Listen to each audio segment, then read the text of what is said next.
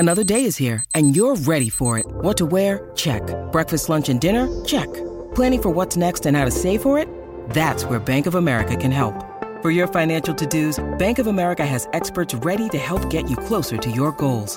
Get started at one of our local financial centers or 24/7 in our mobile banking app. Find a location near you at bankofamerica.com/talktous. What would you like the power to do? Mobile banking requires downloading the app and is only available for select devices. Message and data rates may apply. Bank of America N.A., member FDIC.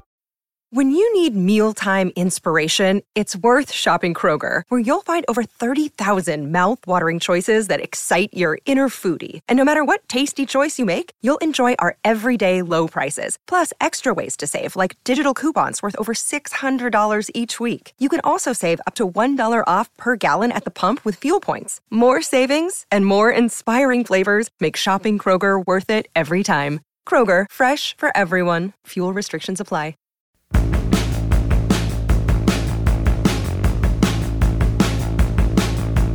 Hello there, I am Matt Williamson. Happy Wednesday to all. Beautiful day here in the Berg. So Steelers certainly not sitting on their hands and chilling out in May, sort of a downtime. They release a Keller Weatherspoon today, or just last night, since we spoke last at least. And you and I have talked about this a lot. I mean, this is not a surprise. We could kind of see this coming. I'm a little shocked it didn't happen a month ago, 2 months ago. Really aren't doing the player any favors. There's a lot less landing spots now than if they would have done it earlier. Maybe they just didn't know of course they didn't know what they were going to get in the draft. Once you add two big, long press man corners, audio spoon will, on your way and go find a job. So be it. Again, not shocking, but there is some, not ramifications, but he only played 4 games this last year, hamstring. He's had some moments as a Steeler, took the ball away a fair amount. They gave up a mid-round pick for him and got enough out of him, I guess, whatever. But he does save $4 million in cap space. And frankly, considering the depth of the cornerback room post-draft, I mean, we talked about this a lot with the Millette release. There's a lot of corners on this team as we speak. I would much rather have the $4 million in cap space than Spoon. And maybe you go and you turn that into Quan Alexander, who was here the other day. You've heard some rumblings about Kyle Van Noy. Those are the two positions, as we've talked about a lot, that I would address going forward, an edge guy and off the ball linebacker.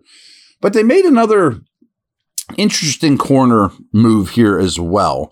And I'm not going to say I know a lot about Luke. I think it's Luke. L-U-Q is his first name. I'm going to call him Luke. Luke Burko, B-U-R-C-O-O. XFL corner that they signed as well. And I did a little bit of homework on the guy. I didn't watch his tape or anything. I mean, I just found this out 10 minutes ago. And I didn't watch any XFL this year. Trust me, my wife would probably kill me if all I did was watch XFL and SFL in the offseason. So, anyways, but I do know a little bit about Burko, and this is not a throwaway signing. An XFLer come to camp, and no one will ever hear of him. Poof, he's gone. Maybe that's true, but I'm sure they have very little invested in him. However, Hines Ward was his head coach. Okay, I mean, maybe there's a connection there. From what I read, that XFL team played the highest percentage of press man coverage and single high safety in the entire XFL. Again, I didn't chart it. I'm just regurgitating information. But how many times have I told you, teams tell you what they think by their offseason moves. And Steelers offseason corner moves are man coverage, single high safety. This is what they are telling us. And while the league is going in opposite direction, they are going very heavy in this way. And I like it. I mean, again, I like when teams play outside the box a little bit. There's a physicality and an attitude to playing press man coverage with big Porter, type corners that are going to beat you up. And, this Burko character is more of the same. I mean, he's 6'1", leaner than those guys. He's 175, but a 6'1" corner. I mean, you have that size, the physicality, and frankly, he was like the best corner in the XFL. Now, I should have probably led with that. He was all XFL. He made their Pro Bowl team, their All-Pro team. So, that's don't ignore him, in the preseason or if you go to camp or whatever. He could be in the mix. I mean, so I thought that was interesting. And I don't think that's a 1-for-1, I got to cut Spoon to get Burko. And I mean, I think you just get Burko no matter what. Hope he makes the team or makes an impact or, whatever. But I'd rather have the $4 million than Spoon when it's all said and done. So quick break. And then I'm going to talk about something that is completely different, but I find extremely interesting.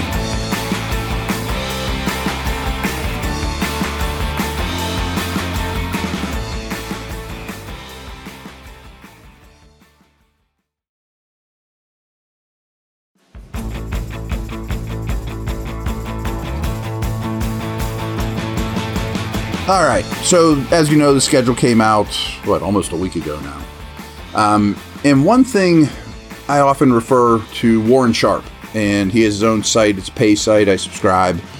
And he does a lot of work with scheduling. And he's the one that came up with strength of schedule based on Vegas win odds, win totals for your opponents, things of that nature. But another thing he does is he went through after the schedule was actually released of when you're playing, not just who, and goes out and figures out your rest. And what I mean by that is if you play a team that's coming, here's an example. The Steelers played on Sunday of week 2. The Ravens played on Monday of week 2, and then they meet on Sunday of week 3.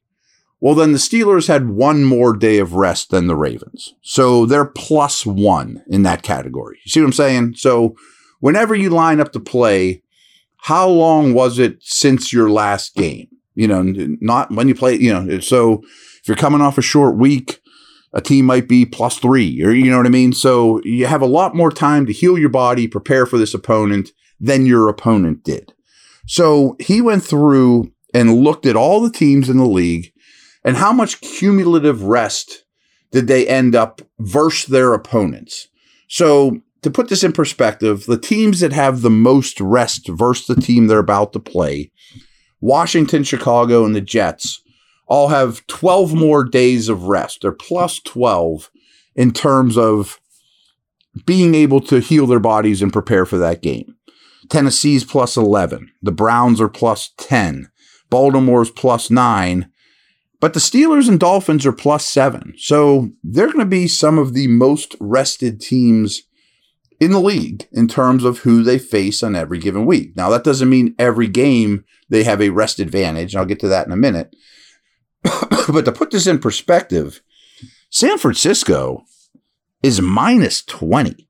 I mean, they are at a rest disadvantage over and over and over. So some of the worst teams are the Niners at -20, the Rams at -17, Kansas City at -13, and Atlanta at -12. And history shows more rested teams have better results than less rested teams. I mean, it's not a fluke. It's not an anomaly.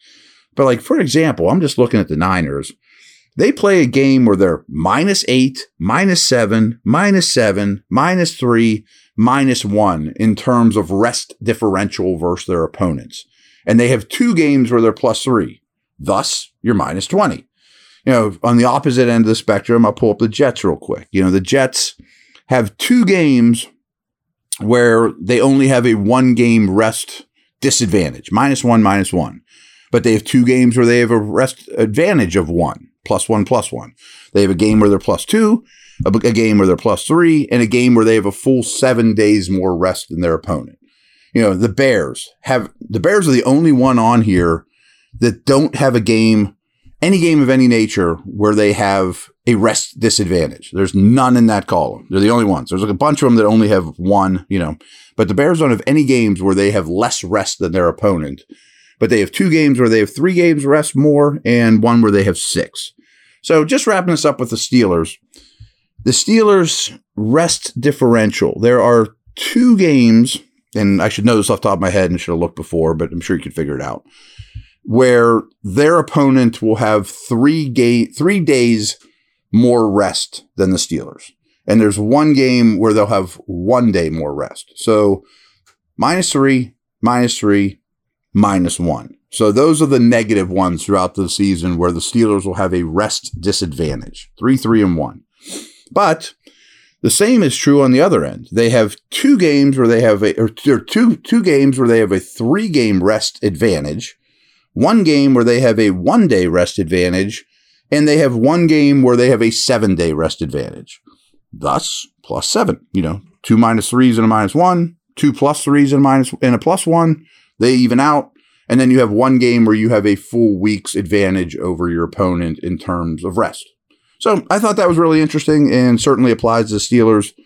Feel bad for the Niners and teams like that. I mean, that really beats up your body playing on short rest, especially against teams that are well fresher than you. So another nice advantage to this schedule that some of you might not have thought about, but it works out well. Over and out. Take care.